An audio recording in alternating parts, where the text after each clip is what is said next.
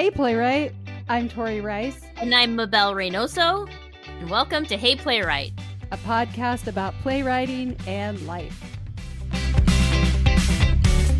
Hey Mabel. Hey Tori.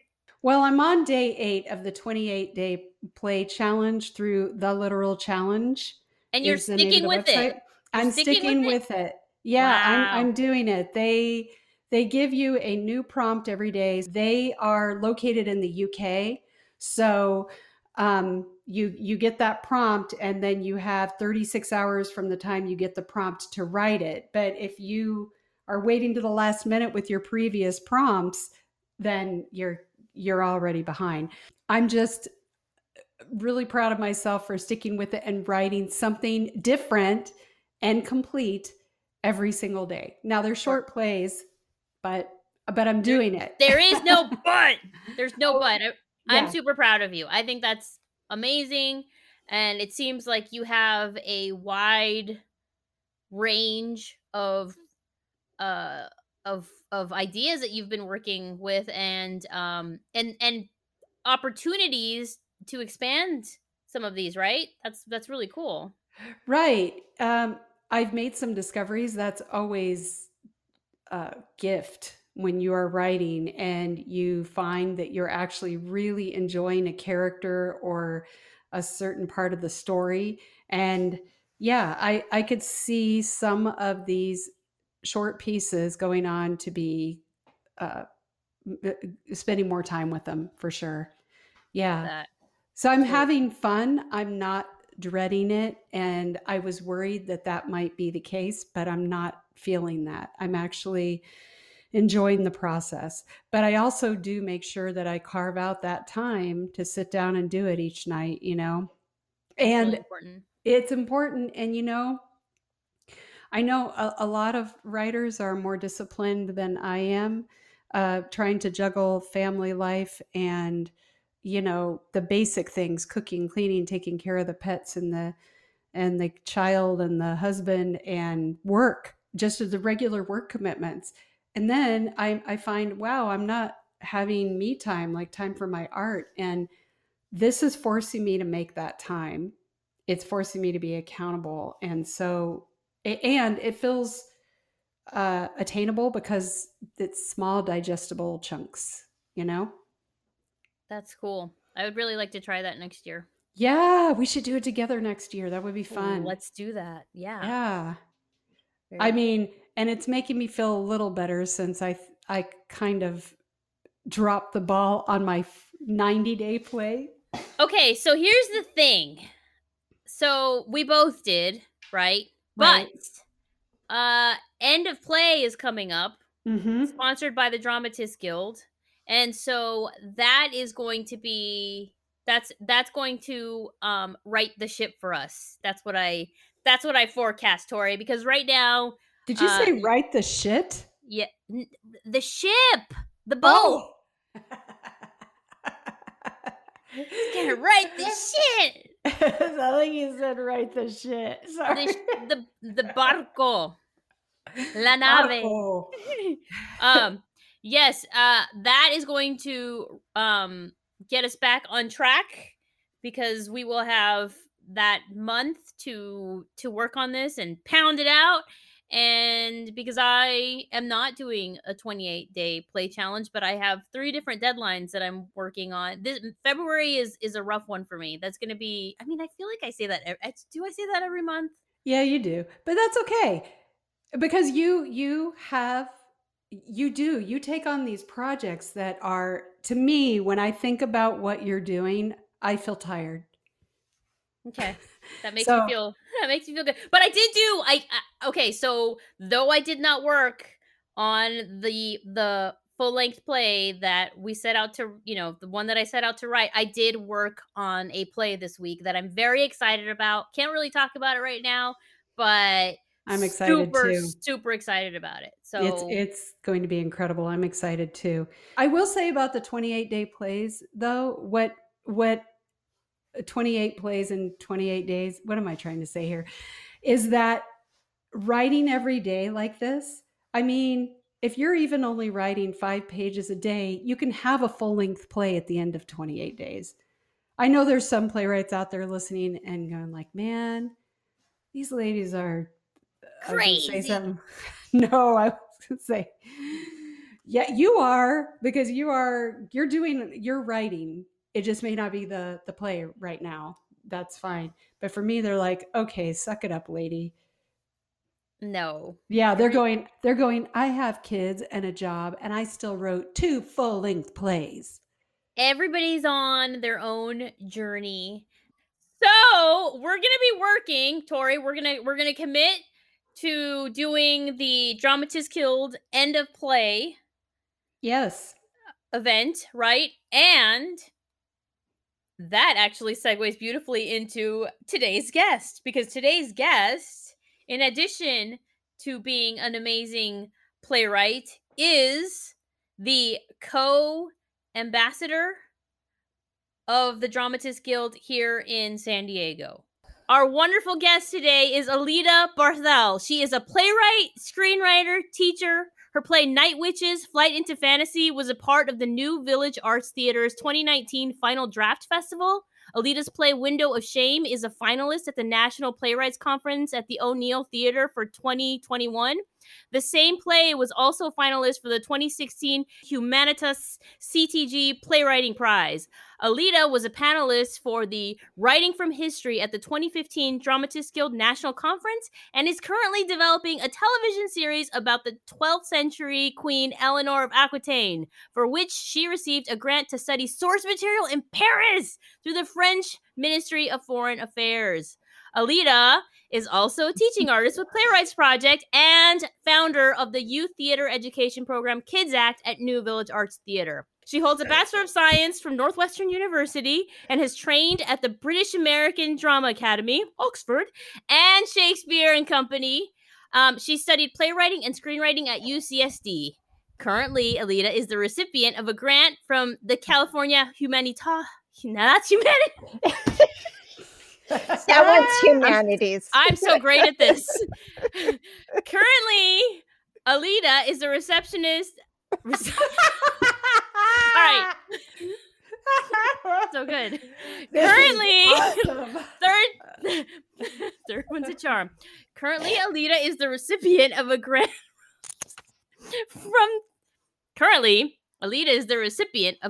from California Humanities for a project called Saving Stories, a toolkit in the age of COVID-19. Recipient, receptionist, it's all tomato. Right? Yeah. I say that is an introduction for the ages, Alida. You will never get an introduction like that again. Yeah. Thank God. And if I were a receptionist, I might have a steadier paycheck. It would be a better thing. Man, listening to that intro though, I learned things that I didn't know. So you started as an actor then?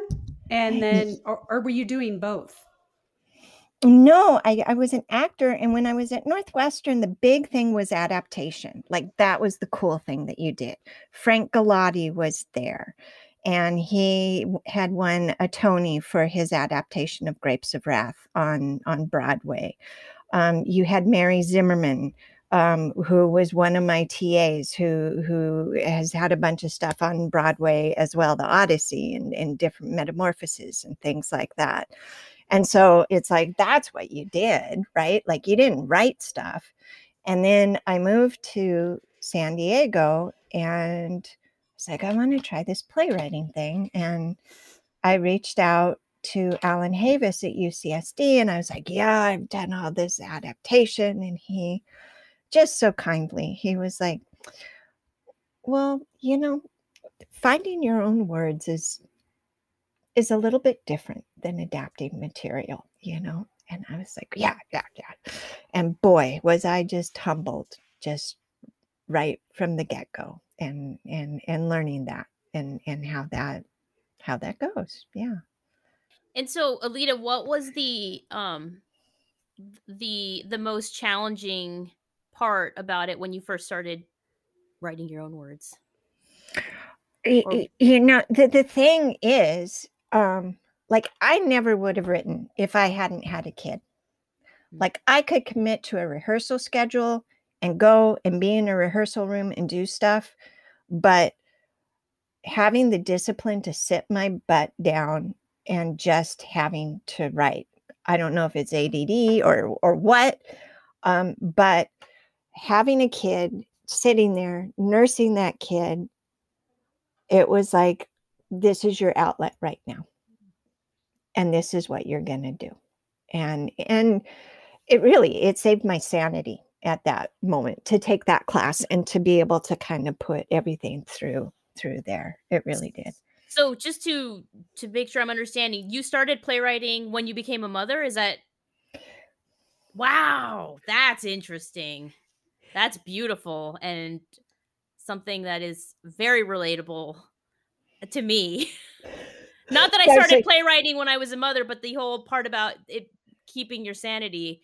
I think that makes so much sense, and I think that Tori and I have actually spoken about the need to write, especially right now during this crazy time. Is we've maintained our sanity. Thankfully, we have writing as that outlet, so I think that's really interesting.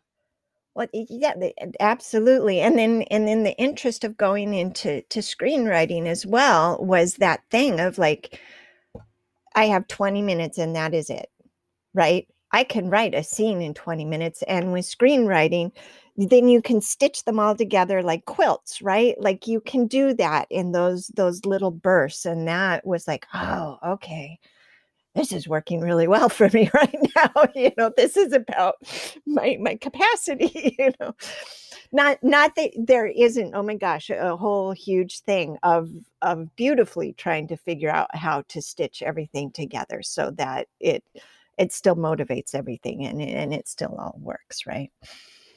Yeah, absolutely. Do you remember your first play? It was called Thalia, or Talia, however you want to do it. Is about the muse of comedy. And she's supposed to come to Earth and inspire this artist, right? But she falls in love, and so she becomes mortal, and she has to choose, right? And she dies. She dies in childbirth in this play. And my a good friend of mine was like, oh, Alida, this is just like the death of your past life of like having a child and everything is all different. And I'm like, maybe, I don't know. I thought it was imaginary, but whatever. Yeah, that's really deep. You do tend to gravitate towards magical realism. You can just kind of spin off into this mythical, magical world where supernatural, I guess, could be an element of it as well. And yet you have real characters in there. It's not all cartoon like. I was thinking to a reading that I was a part of your play about the witches was just fascinating because I learned about this important part of history that I didn't know about. Night Witches is based on an all-female Russian air regiment, where they drop bombs over German targets, and they use these wood and canvas planes, and they would idle their engines, and they would drop down so that they wouldn't be heard. And because they were wood and canvas, they couldn't be detected by radar. And they would just drop the bombs right over the guys. And what they did hear was the wind brushing against the canvas, and it sounded like a broomstick. So that's why they called them night witches. And so even if they didn't get them with a bomb, man, they went every 3 minutes all night long. So at least they didn't sleep, right? That was the basis of the play that I did. I kind of wove it in with a Russian fairy tale or folk tale, and kind of a la Little Prince, where this woman pilot, and this kind of echoes back to some truth, is that this woman who had actually started this whole squad before they officially began, she died. She died in a crash. And so in this story, we meet these women who are part of this group. They go up for this flight, and the woman crashes, and she's got her co-pilot, and her co-pilot had told her to make sure that she got this message to her parents. And so she sees that she's dead, and so she takes the message, and she goes into this world of this fairyland where there's these characters. There's this witch, Baba Yaga, who gives her all these crazy tasks that she has to complete, right? And in the end of the play, we kind of, she's discovered by her teammates. They find her. And so it's kind of, is it a dream, or is she kind of climbing that Jacob's ladder kind of a thing? And they pull her out of it that way. And I saw an exhibit down at the Aerospace Museum when I first moved to San Diego over 20 years ago about these women. And I was like, oh, yep, that's a good one. But it was always like, well, when or how, why would you tell this story? And as I started to kind of research more about Stalin and just how crazy he was, and just, it was this message of, how do you serve your country when a madman is in charge? And like these past 4 years, I was like, yep, okay, now I know why I need to tell the story. Yeah. And it's that, it went back to that thing, that connection of serving each other. Like, she has to deliver this message for her, her co-pilot. Also, walking down the corn, like I didn't know about that either. That play either. I went, oh my gosh, I'm from the Midwest. I feel like I should know about this thing with the corn. You have these silos where you keep corn or grain or whatever. And throughout the Midwest, there have been these horrific accidents where kids, teenagers, are kind of sent into these big silos, which what seems like kind of a simple job of walking down the corn and knocking all of the rotten stuff out so that they can bring in fresh corn. What you don't know is that there can be pockets underneath, and you fall in and you suffocate in like 20 seconds. You're like, why would you send your kid in to do that? It's kind of the thing. But do they go like up from the top of the silo and like? Yeah, you can. Like, I mean, at that point, if there's still that much grain, like, you climb up on the side and there's kind of a little hole, and you climb into it. And what's happened is that, especially with more corporate farms and larger farming and more demands for more and bigger, these silos have gotten huge, right? And so what used to be kind of a traditional task is different now, because it's the scale of it is just so large. And just the state of the world that we have with our kids right now, what are we handing them, between the economy and the global crisis that's going on? It's like we're asking them to walk down the corn. In that story, we have this teenage boy who's supposed to go do this job, and his sister runs off to do it ahead of him, because she knows he's kind of irritated about it. But if they don't get it done, she can't go into town. She's got this audition that she wants to do. And the brother and the dad have gotten distracted because this dog is coming and is causing havoc, and they've gone off to take care of that. And so she goes in and she gets stuck, and she's like up to her neck. And the brother comes and it's with him trying to get her out. He gets her up onto this tarp that he's brought in, but in so doing, they've exchanged places, and now he's buried. And also what happens in these things is that if you're in there too long, you can't breathe anymore because the air.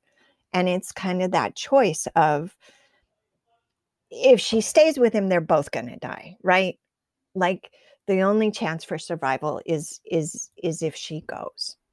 And the other part of the story is that there's a mother who has died, and she's died of cancer. And again, it's, maybe one too many things in the pot, but going back to what's going on with farming and these seeds and everything that's involved. And she is kind of watching all of this that's happening, and she steps in to kind of help ease the brother in his transition of what's happening. But there's also a magical character. Yeah. Oh, yeah. There's the Green Man. Yes. Oh my gosh, Tori. So there's this. Yes. This character, the Green Man, is he's like the harvest. He's the rebirth, right? Things live and die, and so he hangs out in the garden, and this little girl tends to this garden that's for her mom. Like, that's where she's with her mom. And the Green Man, the mom will come when the girl's gone, and they kind of run down what's going on, during the times and things like, what are we doing today, and da da da da da. And he can feel kind of sinister, I guess, because he knows when she's there and that something's gonna turn, like something's gonna happen, and he's like, oh, what is it, what do we have today, sort of a thing. So yes, definitely, that's the added magical realism piece. Yes.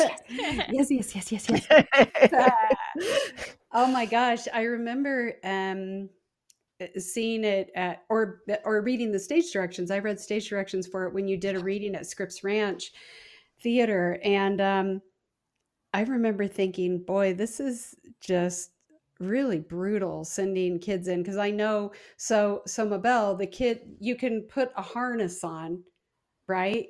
But I think a lot of times people just didn't do it, or maybe the harness was broken and they just went in to do their job, which is just to walk down the corn. And that's how they ended up dying. And I don't know, is that something that is a practice that is still done today, or because Yeah, it is, but there's all sorts of, like, you talk about the harness, and you're always supposed to go in pairs. right. There's equipment that needs to be had on hand to help out if this thing goes sideways. Now, the play that won the Humanitas Award, is that the one that then went on to win the most recent contest? Is Yeah, it's a finalist for the National Playwrights Conference right now, and okay. that one also has a lot of supernatural in it. That piece is also based on a historical incident, and a ghost story. When I was in New Orleans, I did a little ghost tour, and we hit this one house, and they said, this is the house of Dr. and Madame LaLaurie. And they were really well known for their fancy parties. And one night there was a party, and there was a fire in the kitchen. So they called the firemen, and they put it out. But because it is the French Quarter in New Orleans and everything's so tight, you had to go to every room to make sure that there wasn't an ember anywhere. So the firemen go upstairs, and there is one room that is all these locks on it. So they call to the LaLauries to get it opened. And people are like, they're gone. They jumped into their Mhm. carriage and they are out of there. And so they break down the door, and inside of it are all of these slaves who are in different states of experimental scientific torture, basically. No. Yeah. And the the one person, there's some sources that say she died, some sources say that she survived, was a cook who was chained in the kitchen, who started the fire to bring attention to that room that's upstairs. And they bricked up that window, and that's what you see to this day. And if that property is sold, it's in the lease that that room stays closed because it is the window of shame. We are to never forget this, what has happened. And so the ghost part of it, there's several ghost parts of it, but the main ghost part is that there's this teenage girl that you see running and jumping from the second story, kind of over and over again. And the story is that this young girl was brought into the house, and she was curling Madame LaLaurie's hair. And she either burned her with the curling iron or pulled her hair or something, made her mad. And Madame LaLaurie chased her with a whip. And the girl, kind of by accident, went into that room and saw what was there. And so rather than go that way, she chose to run and jump. Mm. And the speculation is that that is what spurred the cook to take this drastic action, and kind of taking her own life, really, right? Right. To do this. Wow. Wow. And that was another piece that I was like, well, that would be a really great play. And then it was like, well, but why tell a story about torture and slavery? And this shows how far back it goes, because when we found out that we were torturing people in Guantanamo Bay, I was like, okay, this is why. And that feeling of I am part of this group that is doing this thing, and I do not want to be a part of this group that is doing this thing. And for me in that story, like, this woman with the least latitude for action, literally, chained in the kitchen, is the one who brings about the change that's needed, right? That's my hopeful message in that whole dark piece. What I'm hearing just through all of the pieces that you've shared, just the three, and I know that you have more under your belt, is that when you write, you are also taking into consideration what the message is, what you're hopeful to accomplish with your writing, like social, like definitely your plays um, are socially conscious plays, right?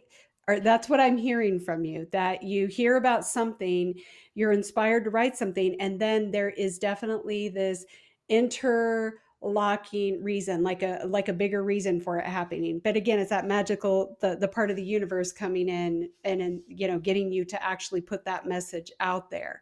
But it's definitely tied into things that are currently happening and have happened in the past, right? Like history repeating itself.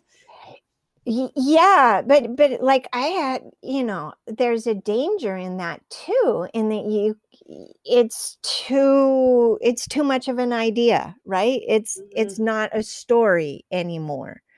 But the part of me that really is aware of that is I read a long time ago a book by Harold Clurman, who was part of the group theater in New York, and he wrote this book called On Directing.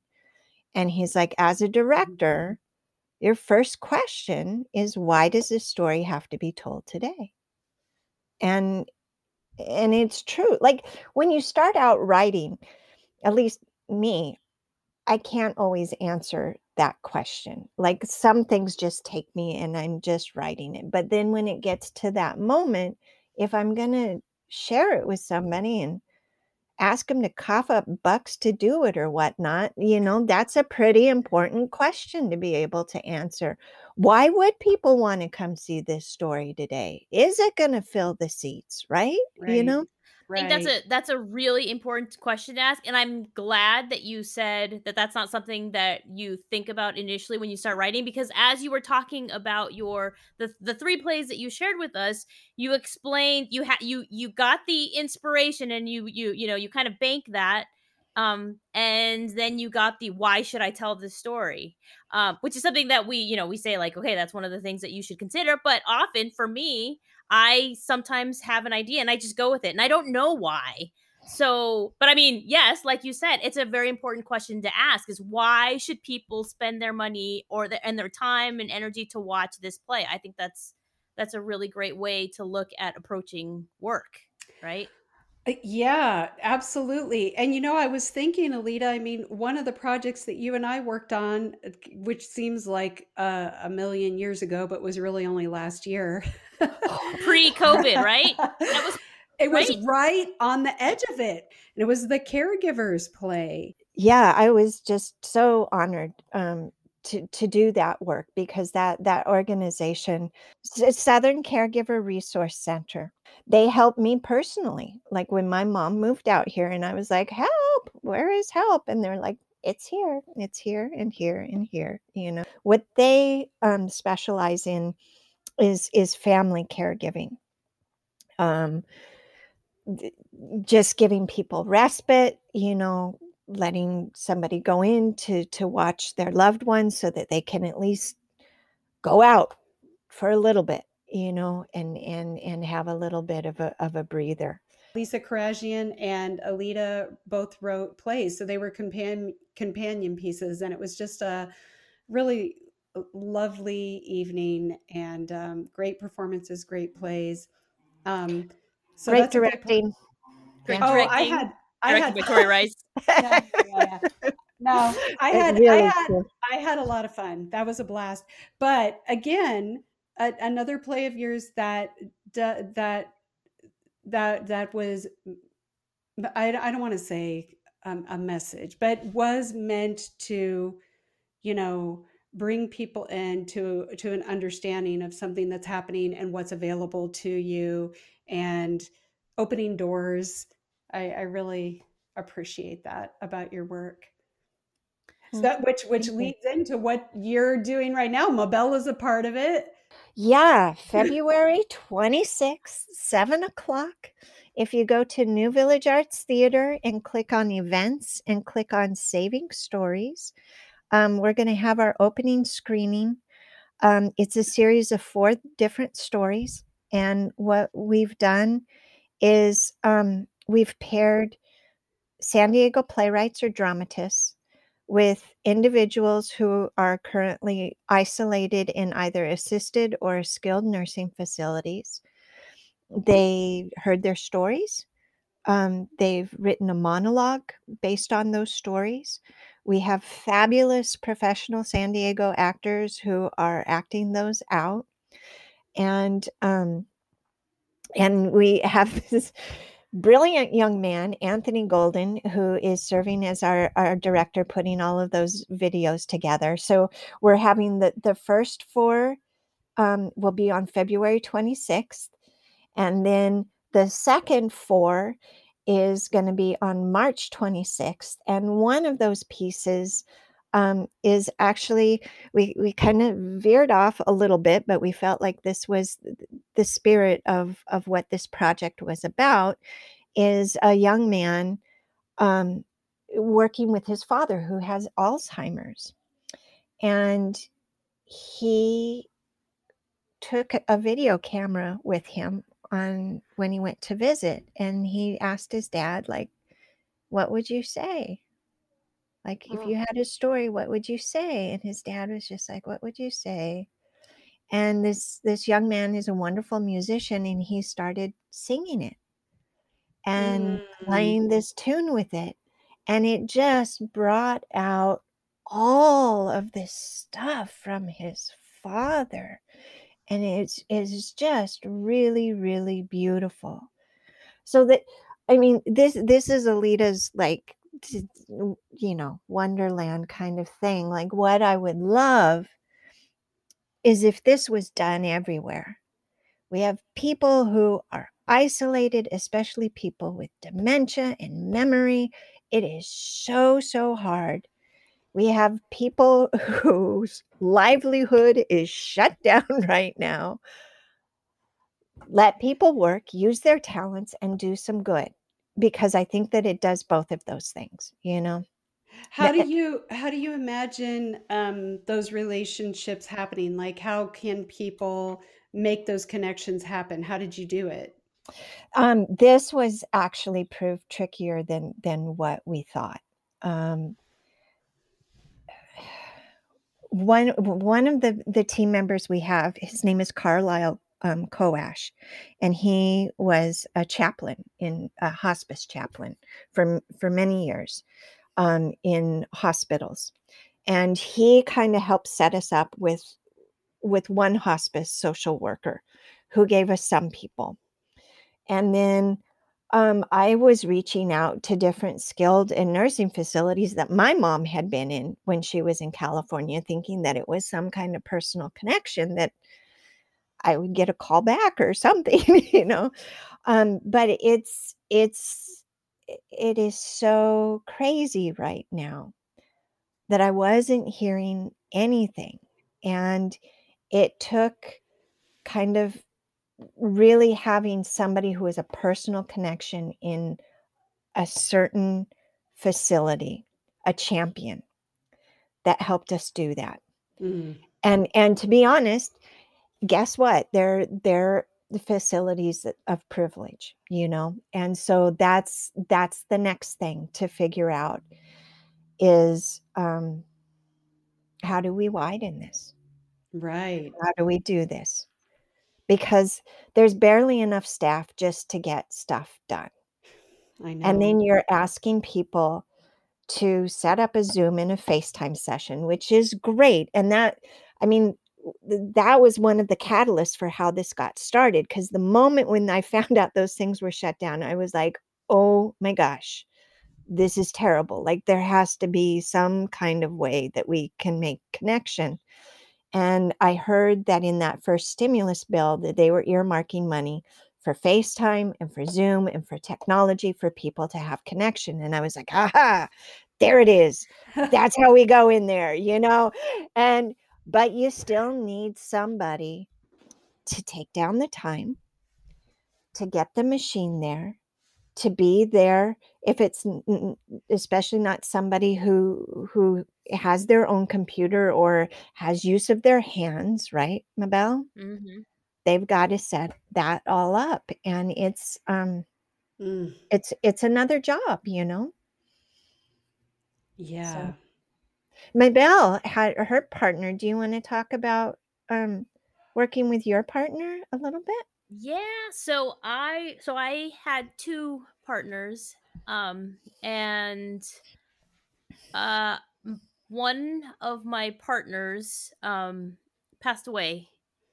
Uh I'm going to start. It makes me It's a beautiful story though, because she got to hear it. Um she got to hear it, and so and though I never got to meet her. So here's the thing, that what how this story was made possible. It really took a village to make it happen.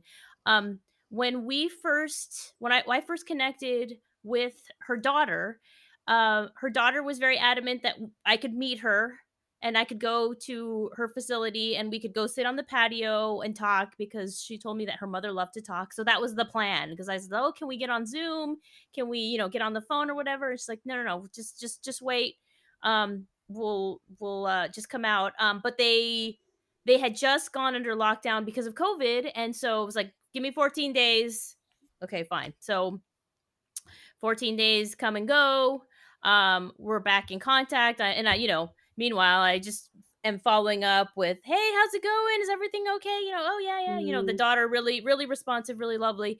And then the facility, once again, just as it was opening up, another case of COVID. And so it keeps shutting down. And so we're getting worried because, we're on a timeline here. And so I'm like, I check with Alita and say, hey, do you think I can send her questions and see if she can get answers? And so that's what we did. So the interview process, the story collection on my part, consisted of going back and forth with her daughter, who would call her on the phone because her daughter couldn't go to the facility. And so it seems like they were having really great conversations out of it based on the information that I was getting from the daughter. And I was able to ask follow-up questions, get photos, and though I never met this woman, I feel that I was connected with her. And her daughter, like I said, could not have done this without her daughter, but I was very committed to doing it because Alita, I keep saying this, Alita, this is something that stuck with me, but Carlisle had said at the beginning, like, this might be the last time that someone gets to tell their story.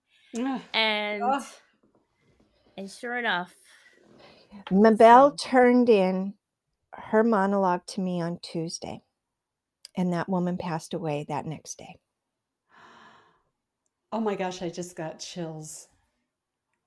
Mabel, you brought her words into a story that other people are going to get to hear and enjoy and learn something and about it her is life. I will tell you what, my though, it is gosh. such an inspiring story because this woman got her doctorate in her 60s.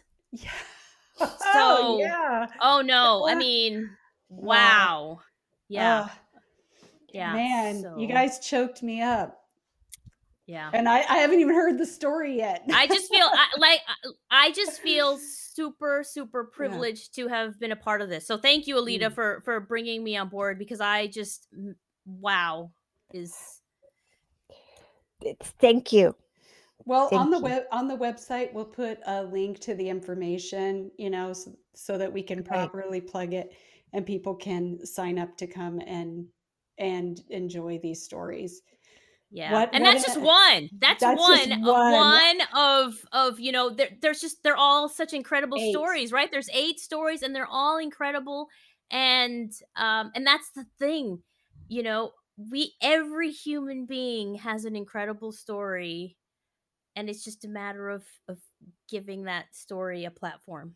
So, and one of the stories is my partner was Sylvia M. Lafay Thompson, who a lot of people know. And she had gone into a post-acute facility, and because of COVID has just been there.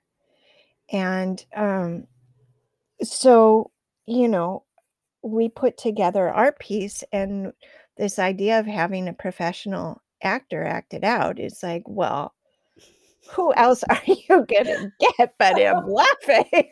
So she's done her own piece, and it's great, and it's just really, really terrific.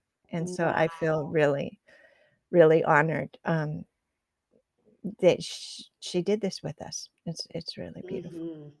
Yeah. Alita, do you have anything else you would like to plug, like any other readings coming up or anything else you're working on that you want to talk about? Your process? I'm going to be teaching a playwriting workshop through San Diego Writers Inc. that starts on March 21st. So if anybody's interested in doing that, you're welcome to do that. Is it any skill level, or do you have to be far along? It's any skill level, but it is certainly a lot of people have taken previous ones. So if you have a familiarity with at least what a play looks like kind of how it's laid out. That's super, super helpful. But there certainly are people who are novelists who are coming in and trying it. So yeah, we're pretty wide that way. And let's see, what else was I gonna? We have an end of play event that is happening through the Dramatists Guild, and this is also something that happened last year that was in the middle of the whole COVID thing. It's from this year, it's April through May. It's like a month, and you register through the Dramatists Guild, and it's to just kind of give you that push to just right through to the end. Okay, we're gonna do it, Tori. This year is our year. Okay. We're going to do it. We're committing. You've heard it, Alita. We're committing. Tori and I, this is when we finish our full-length play, Tori. We're going to do it, Alita. So that is great. And one other plug that I'm going to do, and kind of talking about process and that struggle of kind of trying to just sit in the chair. Like my daughter, my kid and I, we have this joke about a riding rope, and we change it into a ribbon where you literally tie yourself down into the chair. Like, I have to get this done. Another more wonderful way to do that is to run away to Dorland Arts Colony that's outside of Temecula. They have very reasonable little cottages. What? Where is this? Yes. Dorland, I think it's Dorland, Dorland Mountain Arts Colony. You have to apply. And you can rent a little cottage for a week, for 2 weeks. Some people are there for a month or 3 months. And there's trails and everything all around. There's a pond with frogs. I spent a lot of time taking pictures of frogs on my first day. My family was like, how much writing are you getting done? Because I'm like, oh, look at this one. But it's just so beautiful because you work, you go for a walk, it gets your time, and you're not distracted by something else. So it kind of lets you come and sit back down to it. And I was reading the New York Times, and there was this little article where they were just talking about how movement and creativity are so linked. So those little walks, and I remember I was like, yeah, I remember reading about how Neil Simon used to go and play tennis all the time. I was like, that seems weird. But now I'm like, no, it makes perfect sense. Makes sense. But all right, Alita. So here is the portion of the show where we do our asking for a friend. Now, asking for a friend. Are you a completer?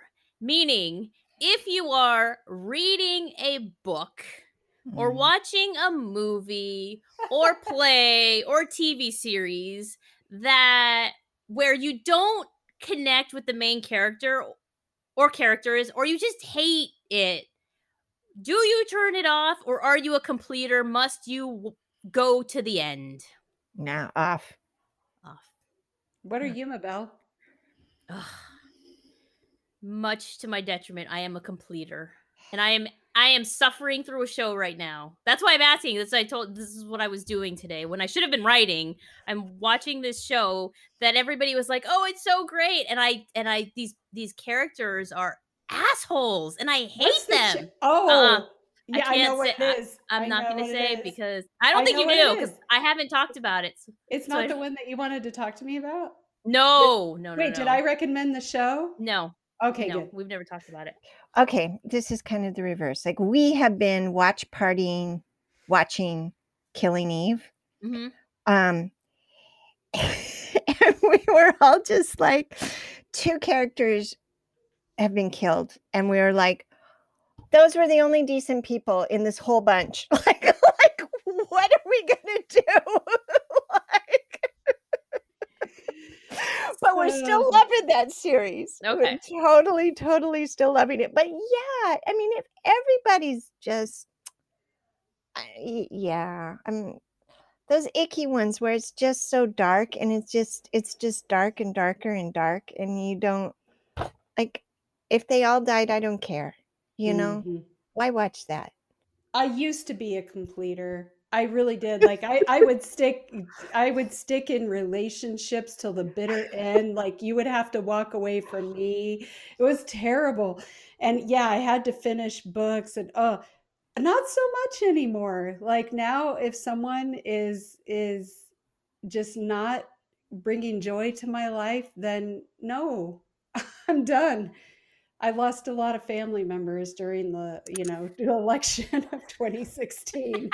I was like, oh yeah, I don't have to talk to you anymore because I'm an adult now and I can choose who to spend my time with.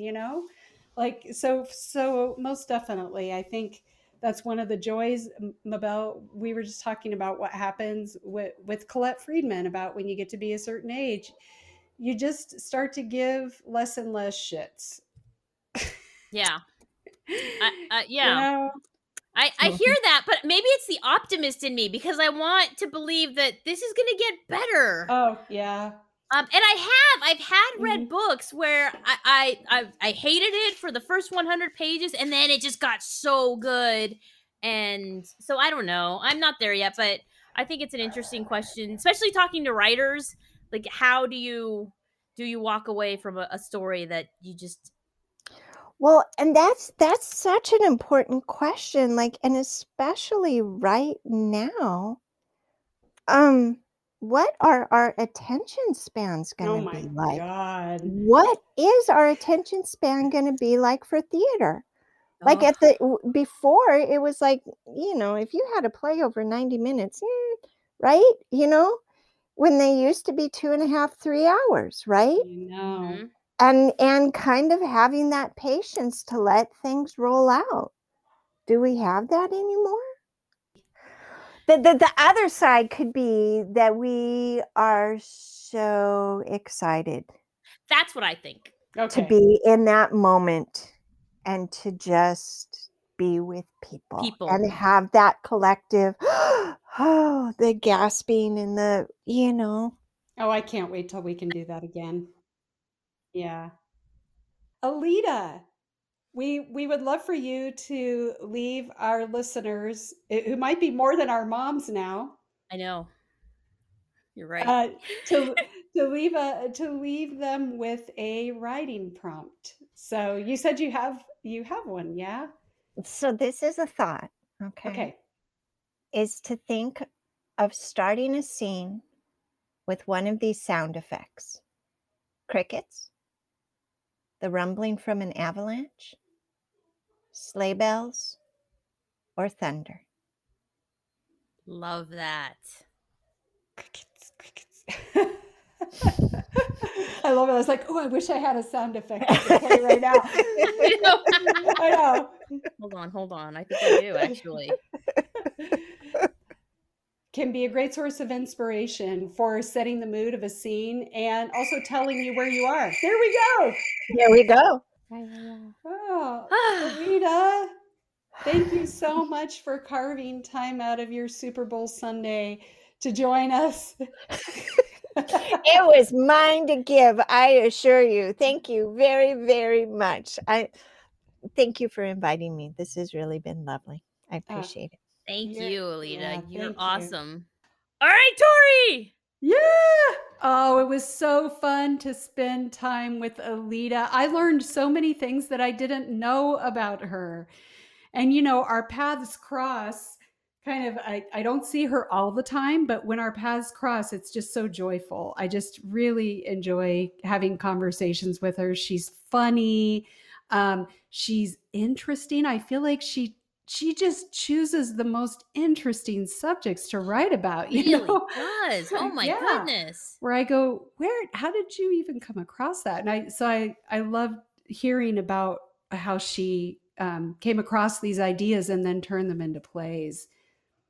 Yeah, that's really great. And that's her work as a playwright. We didn't even Right. talk about the work that she does as a teaching artist. So we're going to have to bring her back and devote a show entirely to her work with kids.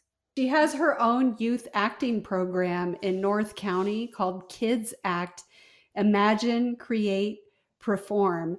And she teaches all different types of classes from character work to playwriting. The kids work on, they work up to a performance. They also have improv classes. And I know Sam Ginn works with her on a program called Theater for All, and that is Monday Night Live, and it's an improv class for teachers and young adults with neurodiversity and their neurotypical peers. So they create this safe environment for the students to collaborate and give them confidence and a voice. So they have a live performance with that as well. It's just really great mindful theater all around. And so we will put that in our show notes if anyone's interested. But there's just a whole body of classes that you can take. It seems like there's something for everyone under 18. That's cool. Well, I mean, it is Kids Act, right? So it's right. It's for the youth. And then she's got her other class that's going to be starting up right at the San Diego Writers Inc. for her. That's right, and that will be for adults. So. Yes. So if you are looking for a playwriting class, Alita is going to be teaching one there. That's awesome. Yeah. You know, when she said it, I was like, we should. I know. We should take a class. That'd be great. I was thinking that too. So if you don't know us personally and you're listening to this podcast, one thing Mabel and I, well, I guess I'm speaking for you. I should speak for myself. One thing I believe is that I can always learn something. And that's why I like taking other people's classes, because I feel like they have a perspective that I don't have. And I'm always introduced to new tools. And it's just so much fun. And especially if you do know the person and you already like them and you know you're going to have a good time, why not? I like supporting other artists. That's awesome. You could totally speak for me, by the way. Okay. So Mabel says she also is always open to learning. Absolutely. Well, we have to go prep for a performance this weekend, February 13th, 7 p.m. Pacific time. If you are not doing anything, and there's a good chance you're not doing anything because we are still in the middle of a pandemic, we invite you to celebrate Valentine's Eve with us as we do the V-Minute Valentines 5-minute short play festival happening on Zoom. So you can watch in the comfort of your own home. It is a free show. So all you have to do is register, and you can go to our website, heyplaywright.com, and the link is there. So you can also follow us on social media. Tori? Yes, you can. You can find us on Facebook at Hey Playwright, on Twitter, and on Instagram at Hey Playwright. And if you found any value in this show, we would appreciate it if you subscribe to our podcast. We're about learning and growing, and we're going to try a new lesson tomorrow, so I'm very excited about that. Oh, me too. The class that we're doing with our kids. And so until next time, until our performance, we say adios, good night, happy day, happy week, happy life, and go write something. This is Tori and Mabel